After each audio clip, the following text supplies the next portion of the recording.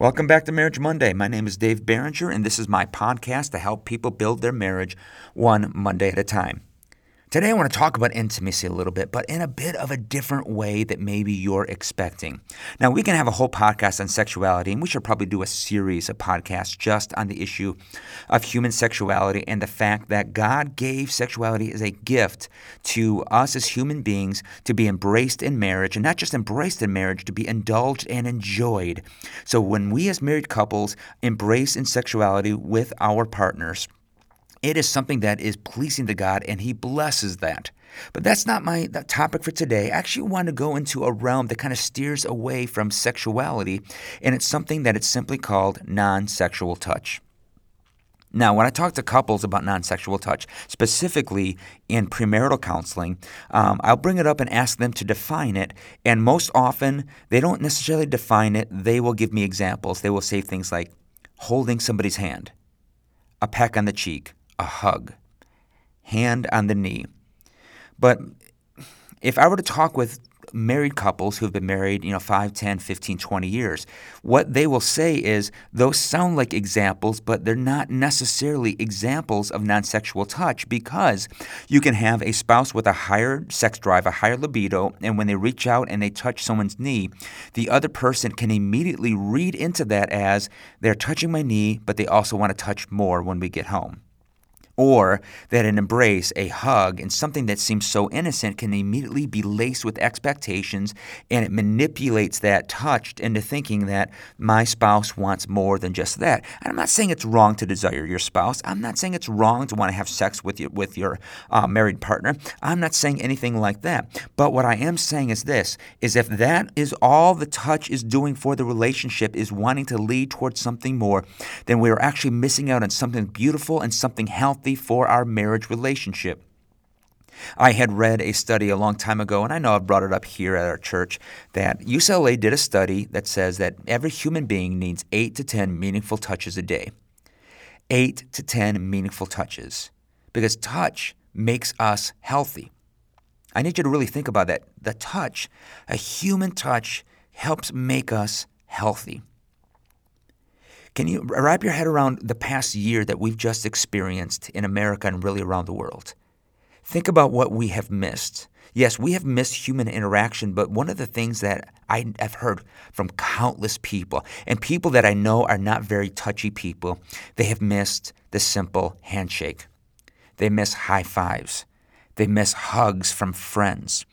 The other day, I had a friend just reach out and hug me, and immediately the part of me just said, wow, that's something that I haven't experienced in a while, and I kind of sunk into the hug. It felt so good for a human being just to embrace me outside of, obviously, my wife or my kids, who I hug all the time. It just felt so right. Because that's what, as human beings, we were made to touch and to be touched, obviously, in very appropriate ways. But something that I want to make sure that we understand is that non-sexual touch is something that we all have to understand, that it is important to the point that it keeps our spouse healthy. The way that I define non-sexual touch is simply this. It's touch without expectations. Touch without expectations. Touch that is not laced with any sexual intention or expectations. It is just simply, I am touching you in order to make that connection with you because I love you. The idea of physical touch is so important in all of marriage, but non-sexual touch simply says, I value you as a human being, I embrace you as a human being, and I'm doing it in order just to express that without any other desires. That's just it. And I wrote this down. I simply said this, that if your touch is only there in order to get something, you're not making your spouse healthy. You're actually manipulating them. I want to say that again, because that's a strong statement. That if your touch is only being utilized in order for you to get something, you're not helping your spouse stay healthy. You're actually manipulating them. And then therefore, anytime you touch them, they're always going to think that there's some sort of expectation that's there, and therefore they're going to get burnt out on what strong, a non-sexual touch is supposed to be. Non-sexual touch can revolutionize our life. It can absolutely revolutionize your marriage. It is something that just simply says, You deserve intimacy and you deserve health. In fact, I read a great study from Sanford Health, and it was describing the necessity for babies to have skin-to-skin contact with their mother and or their father. And it says this, is that when a baby has skin-to-skin contact, it immediately stimulates that baby to begin to feed. And so immediately that it gives what we call sustenance.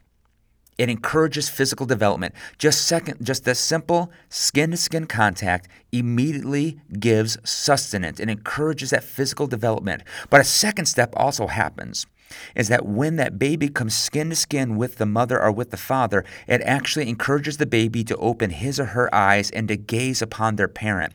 And so it encourages an emotional and social development. So again, at the beginning stages of life, that skin-to-skin contact, that non-sexual touch does two amazing things. It helps the physical development of that baby and immediately develops emotional and social development. And I'm here to tell you that's exactly what can happen between you and your spouse is when you reach out and you embrace your spouse in a healthy way without the expectation of anything sexual, anything more than just that. You really help them to become physically, socially, and emotionally stronger. And that's an amazing thought today. So when we help create healthy touches, you help create a healthy life in your spouse. I want to say that again. When you create healthy touches, you actually create a healthier spouse. So my challenge to you this week, I'm not going to do a 1, a 2, a 3, and just go down the line of a simple format or a simple outline. My challenge today is this, is first and foremost that if your touch, ask your spouse, if your touch is always laced with expectation and you can't decide that, you need to talk to your spouse and say, hey, when I touch you, do you always think that I want more? And if that's the case, this is a perfect time to repent and to rediscover how can I now touch my spouse so that they know that it's more than just me having a sexual adventure, which again, I'm not against, but it's all about making sure I'm keeping my spouse healthy and appreciated. And the second thing is when you repent of it, I would venture to say, go into your week and strategically, purposely find ways to reach out and to touch your spouse in a non-sexual way. It's going to be relearning. For some marriages, it's about relearning the art of the touch.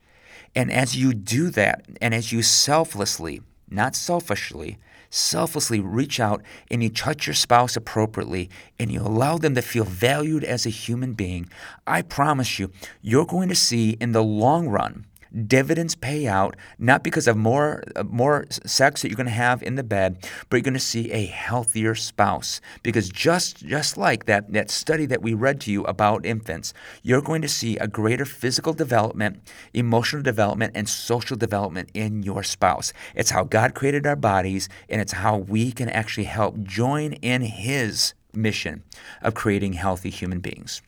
That's all I've got for today. Today, be touchy with your spouse, but do it without expectation and watch your marriage thrive. Have a great day and God bless.